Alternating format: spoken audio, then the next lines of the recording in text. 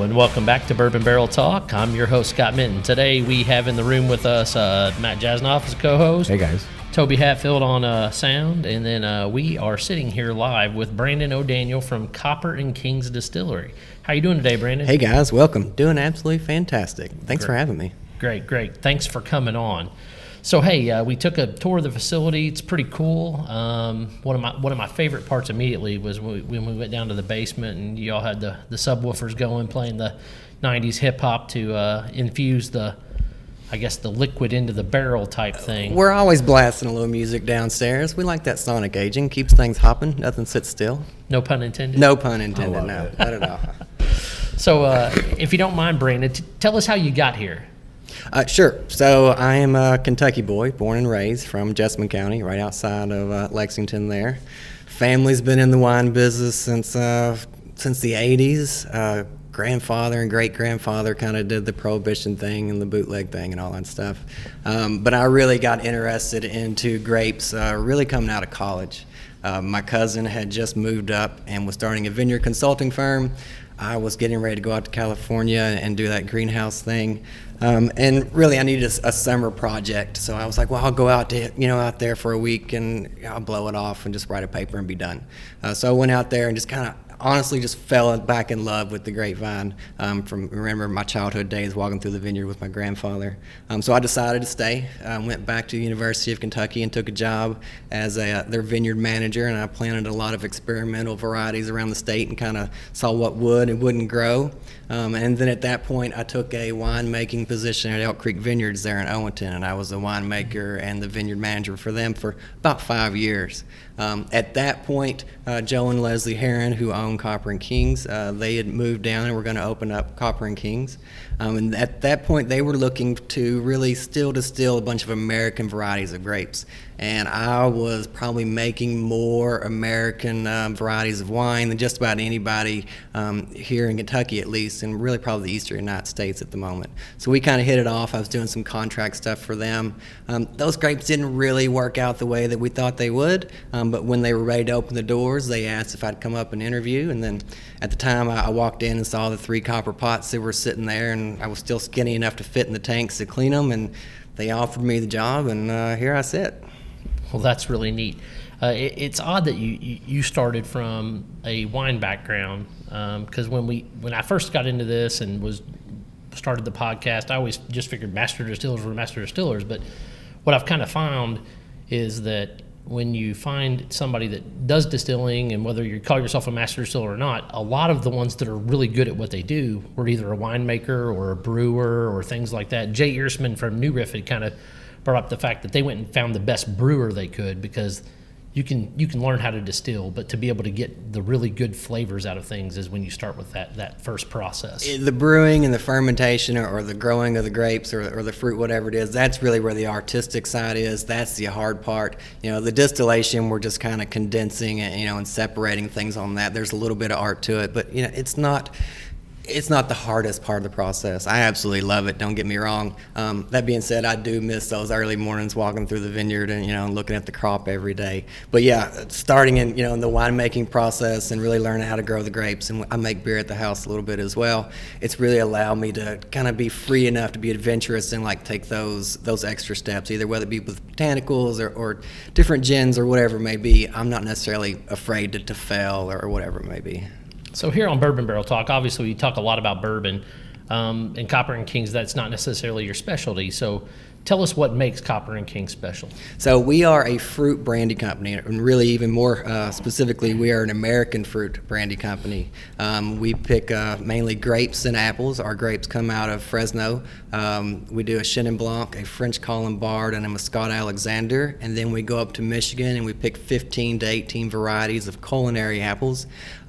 So really in the United States, we grow a tremendous amount of apples, but 90% of them are destined for the table. When I say for the table, that means they're really high in sugar and very low in acid. They taste delicious, but when you go to ferment those fruits, they make a very lackluster, flabby spirit. That's why we choose so many different types of apples out of Michigan, all the culinary varieties, sharp and semi-sharp, and then we blend those together. What that basically allows us to do is make the quantity that I want at a price point that we can afford. But yeah, super interesting process. How long did it take you to kind of find the right places to go pick these fruits from? I assume it's a lot of trial and error. It was a lot of trial and error. The grapes weren't really, so difficult, because we are an American company. We want to have American fruit. California, especially the Central Valley, is the only place, A, I'm going to find these varieties of grapes, B, at the quantity that I want, and C, at the price point. Yeah. We could go to Latin America and do things like that, but, we'd like to stay as American fruit forward as possible. The apples, that was a little bit more of a trial and error thing. Again, apples are really, really expensive. It is nice that we can keep them in cold storage, so I'm able to kind of work with them a little bit longer. Grapes I can only kind of store for about 2 weeks at most, and really even then we start to get dicey. But yeah, long story short, I had a lot more questions than answers. So yeah, it was a lot of trial and tribulations, and that's the kind of the cool thing about barrel-aged spirit is whether if it doesn't quite come off correctly off the pot, you can throw it in the barrel, and hopefully that kind of straightens things out a little bit. Sorry. I was going to say, you had a recipe that you mentioned earlier that you got from somewhere else. How many of those recipes were something that you worked off from the beginning, and how much of what you have currently out here is something as more of your creation?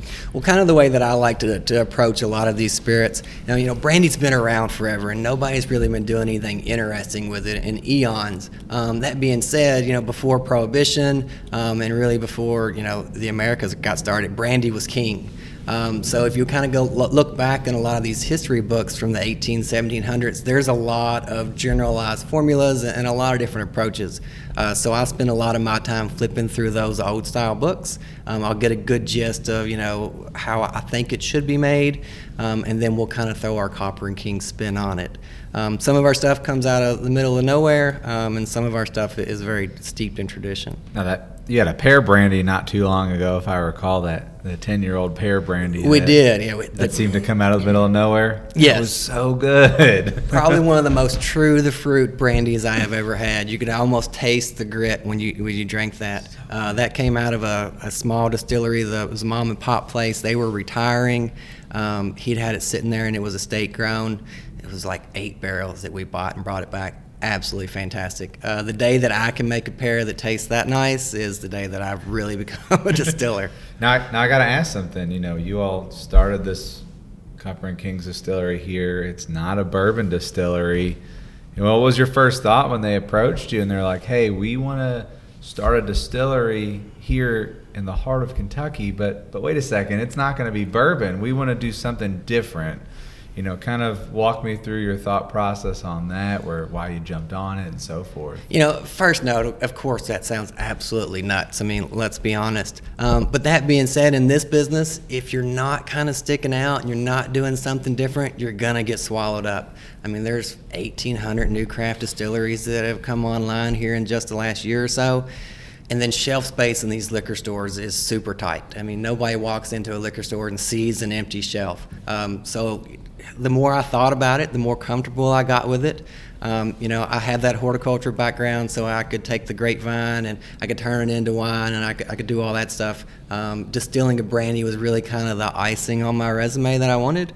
And then really it was just a challenge. Whether it was going to work or not, I was just pumped just to kind of get my hands on those pots. I think y'all have done an amazing job so far. Thank you. I appreciate appreciate love all your that. products, and they stand out on the shelves too. They do. They definitely pop. When you walk in the liquor store and you're like, oh yeah, That's Copper and Kings. That's what it's about.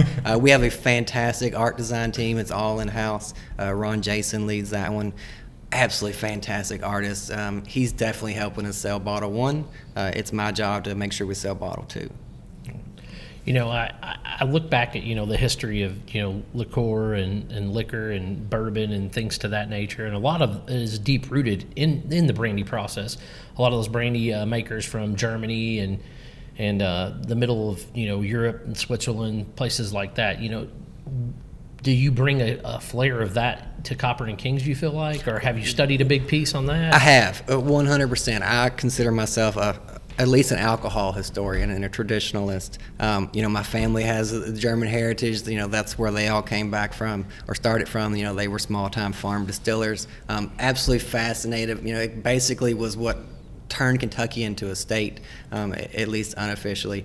And then really when we really started putting, whiskey in barrels to begin with, it was really trying to duplicate that brandy taste and that brandy color and flavoring. So you'd be foolish not to kind of give a little bit of homage to the beginners. Yeah, absolutely. Yeah, we had spoke with one distiller, and he kind of has that Arkham Razors type mentality as far as how things come by necessity. And back in the old days, that's how bourbon was kind of invented. They figured, they send up pickles or fish from barrels from New Orleans up to Louisville, and then they'd come down to where bourbon country was, and then they would refill it with distilled liquors. But what they did to get the smell or the flavor out of it, they charred the barrel, and then they would then put their liquor in it, and by the time it got back to New Orleans, that's why they called it bourbon, because it came from Bourbon County, Kentucky. Fantastic mistake. That's what really kind of fueled this whole alcohol industry, is people not knowing what's going on. But let's make it happen out of necessity. So one of the other cool things, we walked around in the I guess the rick house / warehouse in the basement, is the neat things you're doing with, whether it be Sierra Nevada or Peerless or other microbreweries or distilleries in the area. Tell us what brought you to that process. So basically, because we're not making brandy in Europe and we're not making bourbon in the United States, the TTB has allowed us to get a little bit deeper into the used barrel market. That used barrel is going to give me 65% of my overall taste profile, which has allowed us to take the same grape distillate and the same apple distillate, put them in 2 different barrels, and our alcohol lexicon grows basically based on our barrel management. So when you go down into our cellar here at Copper and Kings and you kind of do the panoramic view, there's barrels painted of all different types of colors. Some of them you recognize from different companies, like Elysian, Against the Grain, and that's basically, we're just doing collaborations. We will send them brandy barrels that we have just dumped. They'll send us beer, whiskey barrels, or whatever it may be that they've just dumped. They'll make a product in our barrel, we'll make a product in their barrel, and then we'll do a little cross-collaboration on the label. It's a great way to tap into new customers and kind of really showcase what brandy can and can't do. So has there been one of those partnerships that's really stuck out to you as far as like a favorite one that you've had? Like, we all have like a favorite kid, I guess I would say. Yeah, whether we like to admit it or not. Which one is it? Listen, I'm going down that rabbit hole right now. Yeah, I'm not going to say that one either. Mine are probably listen to this one day. There is one that kind of sticks out. So Sierra Nevada did a chocolate cherry stout. And it was a very small release. I don't even think I saw the product here on the shelves on the East Coast. And they sent us 4 barrels. Some of the most smelling, most chocolatey, most cherry aromas coming out of that barrel I've ever noticed. We did 3 with a great brandy in it and absolute delicious finish. And then we did 1 with a gin, and that was probably one of my favorite products ever, actually. Do you still have any? No, I don't have any more of that. That one's gone, guys. Sorry.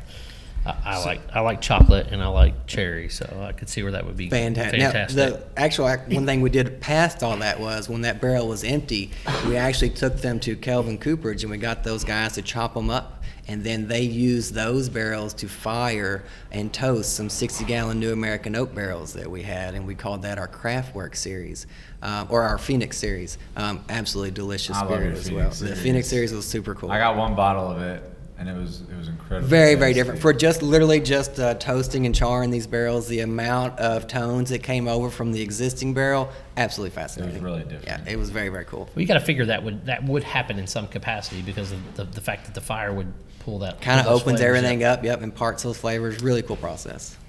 So in regards, going back to that Phoenix series, it's almost like a private pick almost, because I know I think a couple of local places had done that with you. Yeah, we've not released it any, as far as the overall market, they've all been single barrels. Correct. Yeah.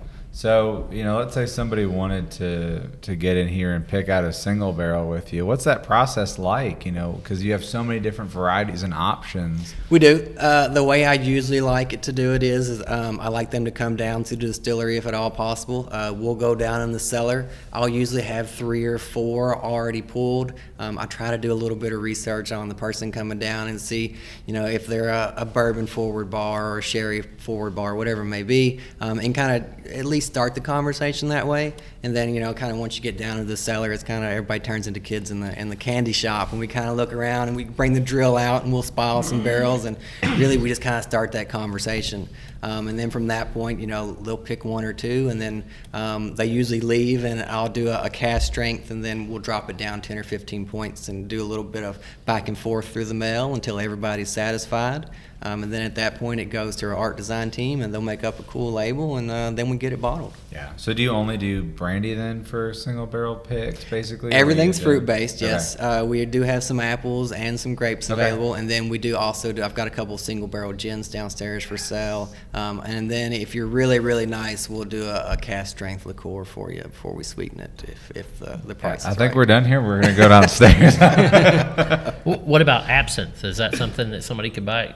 Yes, most definitely. So Okay. I love messing with absinthe. It is a very, very, very fun spirit to talk about, to read about, and to make. I wish we were drinking more absinthe as an American public. I feel like that's going to expand and expand. But yes, we've got some really cool absinthe finishes downstairs. I've got an absinthe that's been in a sherry barrel and an absinthe that's been in a port barrel. We're going to release those as a series for Mr. and Mrs. Ridiculous.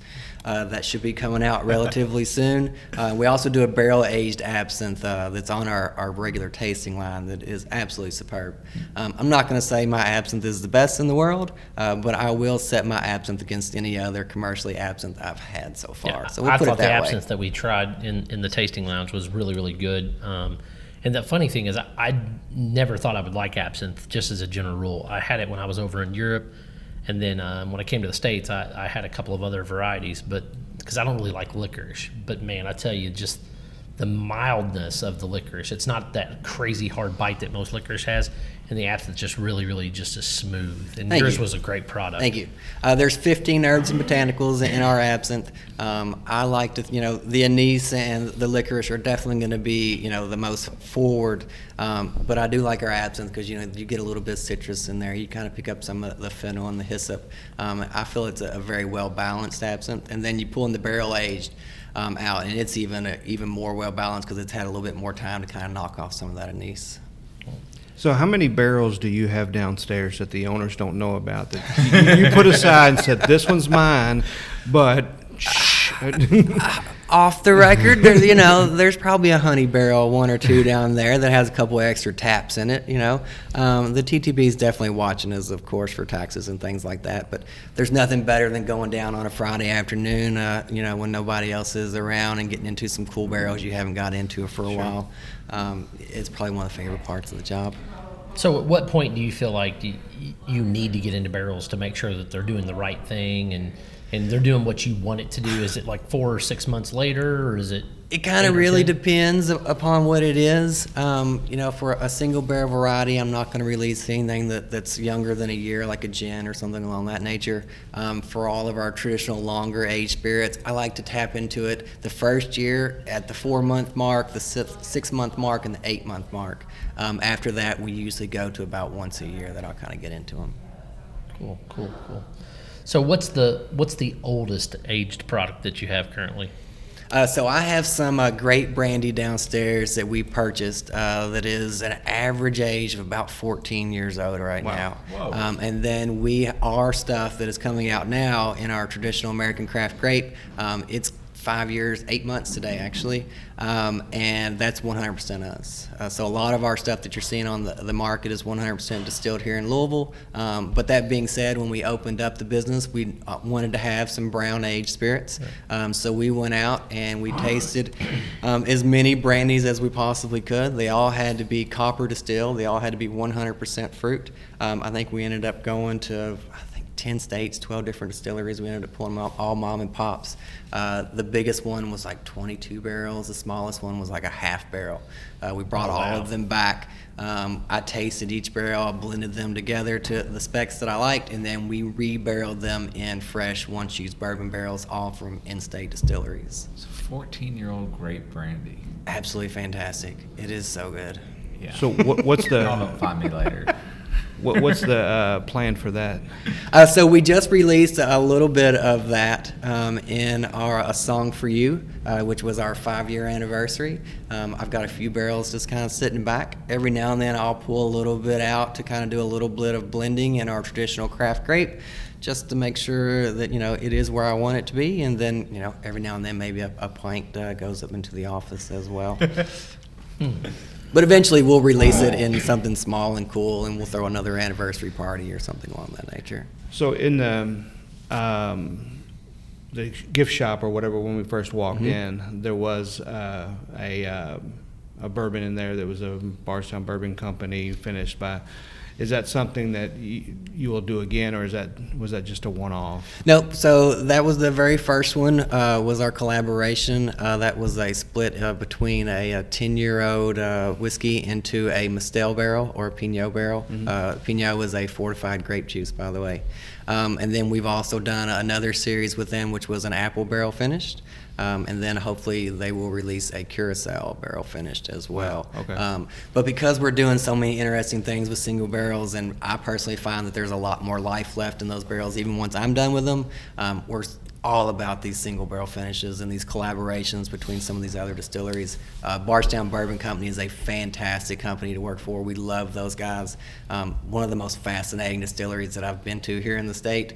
So anytime they're willing to mess with Little Old Us, we are more than willing to do the same. They've got a cool vault down there too. Oh, I know. It's amazing. Some of their old whiskeys and bourbons, it's classic. Right.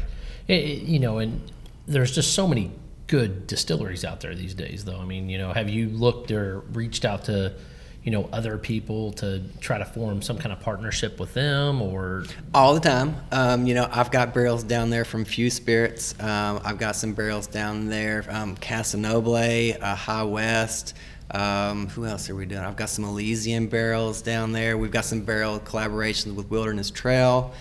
We are trying to really reach out to as many people that we like as possible. I mean, that's really the only caveat, though. We have to appreciate what they do and the spirit that they make, or the product that they make. And as long as we like it, that's really the only requirement. Right. So sorry about that. Is there anybody that is out there on your list that you've been reaching out to that you've not had the luck of getting or talked to yet, whether it be like somebody like a Blonde Brothers? Oh man, you're kind of putting me on the spot a little bit. I don't necessarily want to drop any names from anybody that I've not done business with yet. That's fine. But yeah, there's definitely a list of people. I've got a huge list of heroes. And eventually I'd like to work with most, if not all of them. But we'll see. That's fair enough. It was worth a try, right? I understand. Because sometimes it's just one of the things that you've just not been able to work out either a price, or it might be you haven't worked out X, Y, Z. So you just never know in those situations. And when you start seeing these collaborations, whether it be with you and Elysium or you and whoever, you have to come to a common agreement, right? So that's 100%. The hard part. Yeah, and that's really where things kind of get a little tricky, because nobody wants to hand over the rights to their label and then have somebody else kind of butcher it. That's kind of really why we make sure that anybody that we do collaborate with, we respect very highly, and we're kind of looking to tag on with them as much as anything else. Right. Now, you guys technically have a parent company, correct? So Constellation does own a small percentage of us, though. But really, it's for the most part a mom and pop operation. Yeah. Joe and Leslie Herron, they are the controlling factors on the board. This is their third beverage business. Yeah. They did a nutritional soda out in California. Then they just did crisp and hard cider, and now we're in the brandy business. So and the only reason why I bring up the parent company a little bit is because I feel like that would have to help, if anything, with your collaborations. It really has. I mean, Casa Noble is a great example of that. We would have never been able to get those tequila barrels without reaching out to Constellation. We've also got some wine collaborations with them as well. But yeah, the resources that company provides has been absolutely fantastic. And then they do come in, we do have the quarterly meetings, but the decisions are very much left up to Copper and Kings as far as the style we want to go in and the overall taste profile. They're just really excited to have a brandy company in the portfolio, I think. Yeah, and I think that's awesome that they're able to help just kind of put the pieces of the Yeah. puzzle together so much. Really open the door. It's got to be awesome. Yeah, it's made a huge difference. I know you, with having a huge horticultural background, things like that, and one of the conversations we had when we were downstairs was the fact that, one thing with us especially, we respect the grain, whether it's corn, the wood, things like that. And then obviously, we love fruit, and that's one of the reasons we wanted to come over here after trying, some of your products, and we wanted to get in front of you.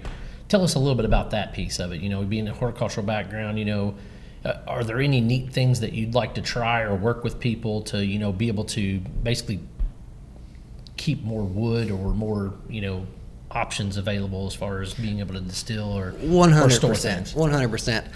As far as the botanicals go, I would love eventually to be able to maybe do some small plots or some collaborations with the botanical gardens here in Louisville. We have some very interesting botanicals, and not all of them are able to grow in this part of the world. But I would like to see as many locally grown botanicals as possible.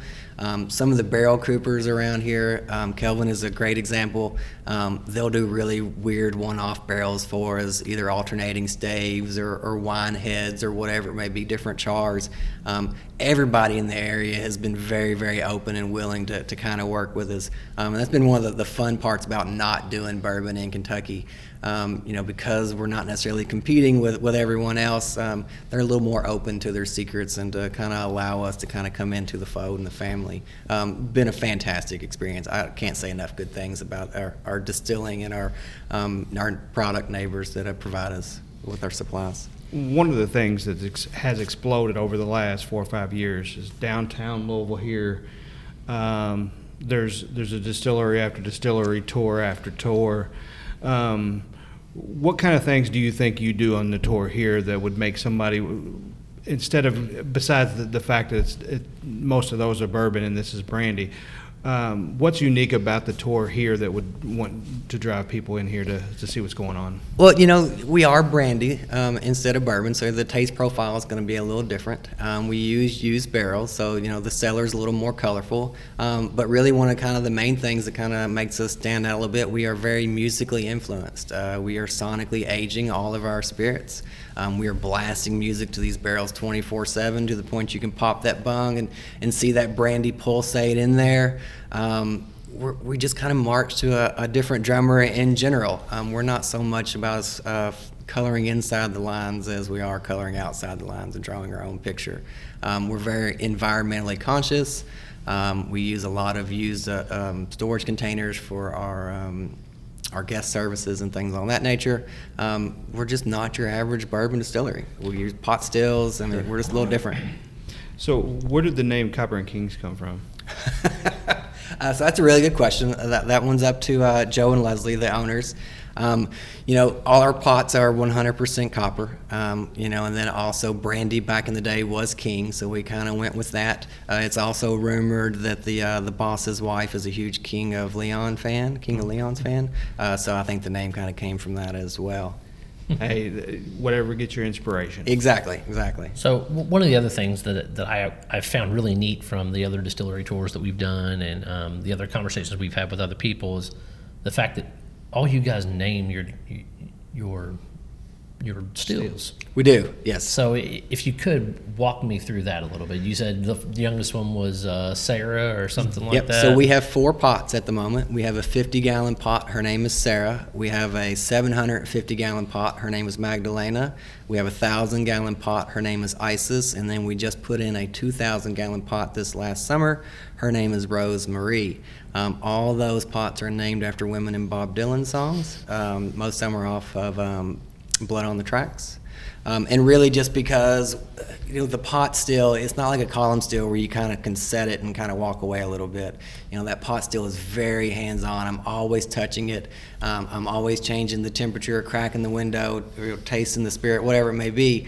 So I kind of felt I spend more time with these pots than with the wife. It seemed a little jaded not to have nice names for them. So makes it easier to kind of cuddle up with them, in a cold morning. You can't set it and forget it on a pot still. You cannot. No, everything is constantly changing. I'm tasting off these pots 15 to 20 minutes. I'm walking past them and checking my temperature and my proof every 5.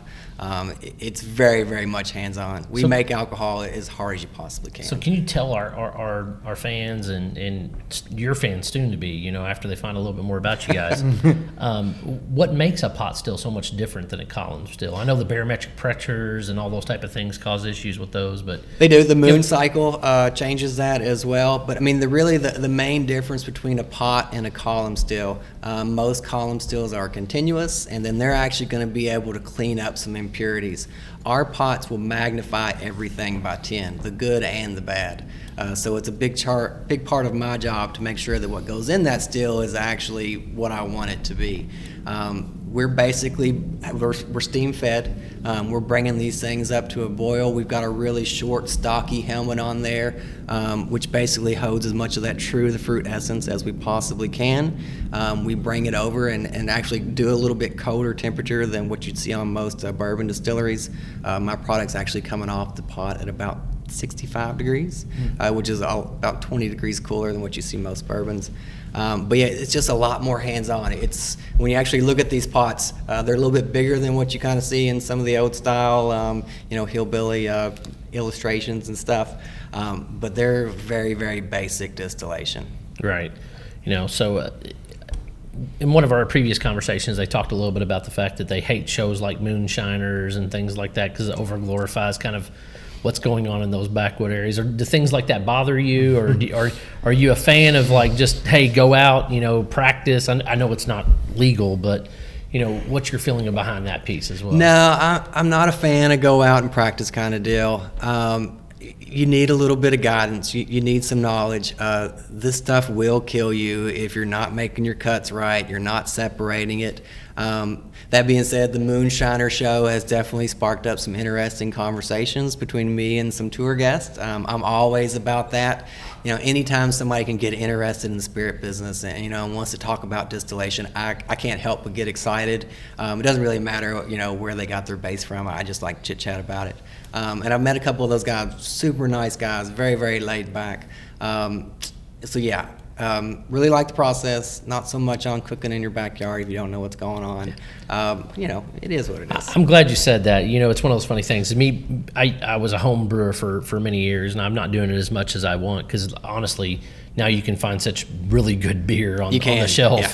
Whereas, you know, 15 years ago you just couldn't. So it's kind of cool whenever you can sit back and look at how everything's progressed. And I really think that's where we've gone in bourbon or craft spirits and brandy and all those things, is now that there's just so much variety because of the number of distilleries and microbrewers and micro distilleries that are out there. So one of the things that I find interesting about here, because this is the first time I've been on this location, is we're staring out at the new soccer stadium that's sitting right at literally your back door. Yeah, so right now we're on the 3rd floor in the back room of Alexander, which is our brandy bar and restaurant. And we're looking out the back window, to the new FC Louisville soccer stadium. We are so excited about this coming, both the men's and women's team. We are going to hopefully be the official, or maybe the unofficial, tailgate party for all the games. We're going to do pig roast, and we're going to have beers and cocktails on taps and all kinds of cool stuff. So as people are coming and going to the game, it's kind of hard not to see the big orange building behind it. So we're hoping for really, really big things in Butchertown and for Copper and Kings. So what that makes me think that there's going to be a lot of growth potential here. So we hope so. Does the facility here, is it going to be able to handle all that additional growth that will come when that opens up? 100%. We have a huge courtyard out front. We have a few taps out front. We've just built a great big entertaining barn. There's a full service kitchen out there that we can use for events. I think we're more than equipped to deal with this new sport coming into Louisville. That's great news. Yeah, to me, that's what makes Louisville great, is the fact that we've got so much that's available now, and when you go to something like that where it's going to be the soccer, or whether it was, you know, before at the Bats game or whatever, everything is so close down here, and the proximity gives you just such a great location and space for that. You know, Louisville's big enough to where there's always something to do. It's drawing a lot of new people and a lot of new businesses, but it still has that downtown feel. I mean, you know, most parts of the day you can get from one end of the town to the other and relatively fast. It's a very walkable city. They're doing a lot to clean up the entire view and the whole atmosphere. It's a cool time to be in Louisville. I'm a Kentucky boy, so I've kind of always been around. Back in the day, Louisville was a little rough, but now it's been absolutely amazing what the mayor and the city council has done. I love being here. Yeah, I mean, even this small little square block right here. I mean, you've got Work the Metal right across the street. You've got Butchertown Grocery, Lola's, Play. I mean, all of these things. Things are really hopping. They kind of blew up ever since you guys came. I mean, you kind of were the center stone for that, which is awesome to see that happen. I'm really sad to see Butchertown Pizza go away, though. Oh, no, that was a great lunch spot. Oh, it killed us when they left. One of my favorite lunch spots. Oh, where are you going to get pizza from now? Good question. Pizza Lupo's down the road, and I guess somebody else is there. I saw them put in some new equipment yesterday. They were hauling into that building, so I'm assuming. I hear that possibly maybe. Yeah. So you mentioned restaurant and bar and the whole 9 yards. So what is Copper and Kings, the restaurant, known for? Whew. Honestly, they probably brandy drinks. Brandy drinks. In my opinion, we probably got one of the best burgers in town. It is absolutely delicious. But Alexander's a good, best known for like a good low key after work spot to kind of swing in, get some delicious Southern style food. Dallas McGarty is our chef. Absolutely fantastic chef, but it's a very low-key atmosphere. It's very quiet. It's very intimate. The cocktails are absolutely amazing. The food is delicious, and it's a very localized, friendly feel as well. Right, and I'm assuming you're all doing tons of different craft drinks, whether it be the whatever craft cocktails, probably more like farm to table because of the fact that you're here. It's constantly changing. Yes, everything is brandy based, so we're not just a typical bar. We basically built this bar to showcase what brandy can do. There are a few spirits behind the bar that are not ours, but they're mainly made just for splits and things on that nature. We are a brandy focused bar. And I meant to ask you earlier, so I just remembered the question because I didn't have my notes here in front of me, but you mentioned table apples versus the variety of apples that you use to make brandy with and things like that. So what are some of the varieties of apples that you would use to make brandy? You're obviously probably not using galas or... No, I mean, really, most of the varieties that we're using are numbered varieties. Some of them are coming out of the University of Michigan, and a lot of them are just sharp and semi-sharp culinary varieties. And it changes quite a bit, depending upon the beginning of the year versus, April or May, when we're kind of dealing with some of the cold storage apples. It'll switch from variety to variety. That's why I use so many. I try to do at least 15, and then we blend all of those apples together before fermentation. We're one of the few places in the United States that actually does that. And then we make that as a one cider juice, and it's basically designed to kind of replicate an heirloom cider at a much more economical price, I guess. Have you looked into doing something crazy like with pineapple or...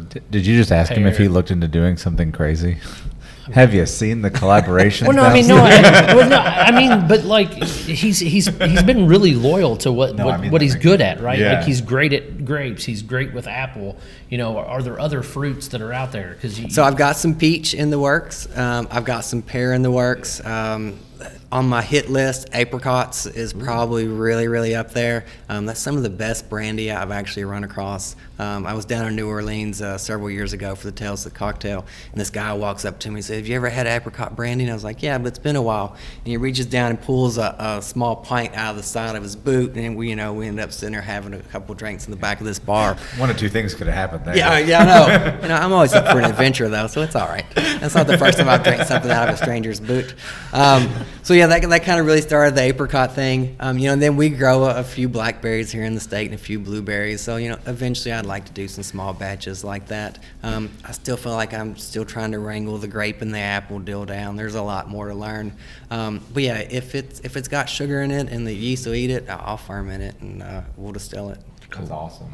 Yeah, like I said, I just like to think of just different things, and to me, like I've had a lot of great like pineapple ciders or pineapple meads or different things like that. So for me, it's like one of those things. So I have. What are you doing different? What's next on the crazy list? We do have a brandy downstairs that was a Tropical, and it was a blend of guava, mango, banana, kiwi, and orange. We'll try to taste that after this podcast. Absolutely. If you guys Yeah. would like. Hey, we're done right now. I'm not quite sure what we're going to do with it yet. It was just a weird project. We were just like, we had a bunch of questions and not enough answers, so we threw a bunch of this in the pot. It came out off the still very, very interesting and complicated. And to be honest, I've not tasted it in about 8 months, so we'll kind of see what she tastes like together. Good deal. On our recap show, we'll make sure we talk. There you go. about Yeah, that I one wanted to for bring back people. that around. I can't wait to hear what the recap show sounds like. Toby, can you put subtitles in for the recap show? Well, it depends on how much we've had to drink on that day. So the store out front, you're talking about all the expansion. You have the opportunity to have parties and facilities, and it even looks like you could probably even have like a small wedding here. Or We do a something. lot of weddings, bar mitzvahs, all kinds of stuff, You man. know. So tell us a little bit more about that piece, so that way people know, hey, Copper and Kings is not just to come in and tour. We're not just to come in and have a burger. Tell us a little bit more about all the things that you can do here. So we like to party and entertain just as much as we like to make spirits. We are just as serious about that. There's at least 2 to 3 events going on at the distillery every week. There is a lot of space you can come in and rent out for private events, both being outside and inside. You can do private events up here at Alexander, if the day is right. We just like to have a good time. We are very low key. The boss and I show up in jeans and t-shirts, and I wear overalls every day, so nobody's very fancy. But it's a pretty expansive little campus we have here. It's a nice little oasis in the middle of Louisville. You're close enough to kind of Uber and go wherever you want, but kind of once you walk into the gates, you're on your own little island. We can have a hell of a party with several hundred people here, and everybody has plenty of space to kind of move around. One of the other things I really love about this place, and just kind of walking around the campus and looking, is the sheer number of rail cars that are here, like the 40-foot containers and things. Tell us a little bit of what was the inspiration behind that? Did you have anything to do with that, or was that just strictly the owners? I can't say I had anything to do with it personally. Back when we started building Copper and Kings, the world was going through a bit of a recession. There were a lot of these old storage containers that were around and really not having anything done with them. The boss and the boss's wife especially, she is very, very much environmentally conscious. So anytime that we could do something local or repurpose something to kind of give us a little pizzazz and recycle, reuse, we were all about. The storage containers were just a nice way to kind of show, let's not destroy the earth as much as we can. And then we also have a butterfly garden out front. The monarch butterfly is soon to be an endangered species. We try to use this as a little way stop, so to speak, for the monarch to kind of come in and hang out. We also have a couple of beehives out front that I take care of, amateur beekeeper as well. We're trying to make it as small of a footprint as possible while having a good time and giving back. Do I smell mead in the future? I hope so. The problem with the mead deal is it takes so much honey to make the mead that I end up just eating it before I actually take turn a it lot. into alcohol. It does. It's almost like a distilled spirit. I mean, it takes a long time It does. for it to get right. It takes a very long time. I've made a few batches, man. I love a good batch of Scott's mead. saying he'd be more than happy to help. Absolutely. I will get the ginger, and we will get. Let's we'll make get it happen. Crazy, Let's man. do Some something. ginger mead. I'm all about some mead. So That's a lost art. It really I is. keep thinking it's going to do a little bit of resurgence, and every now and then you'll hear a couple guys kind of start it, but it's not really given the respect that I think it deserves. New Day is really the only people that I know of in the tri-state area that really are kind of doing it, and they're doing theirs fast. So I mean, we're not getting the full effect of what we could really get from them, but it's still just a damn tasty product. I think there's a new meadery up in Odom County, Hive and Barrel maybe.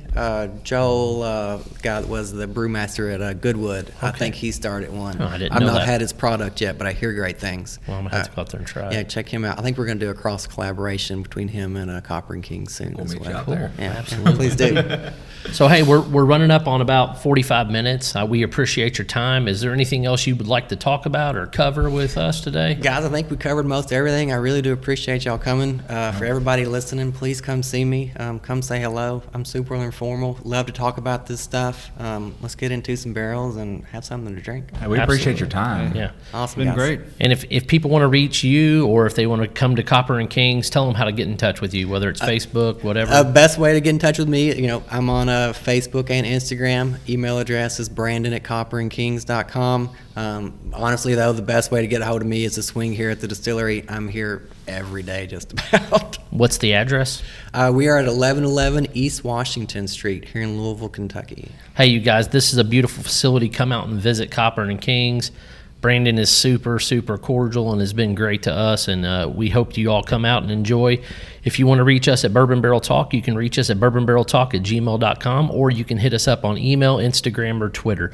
Thanks so much for having us out today, Brandon, and have a great day. Appreciate it, guys. Thank you. Thanks.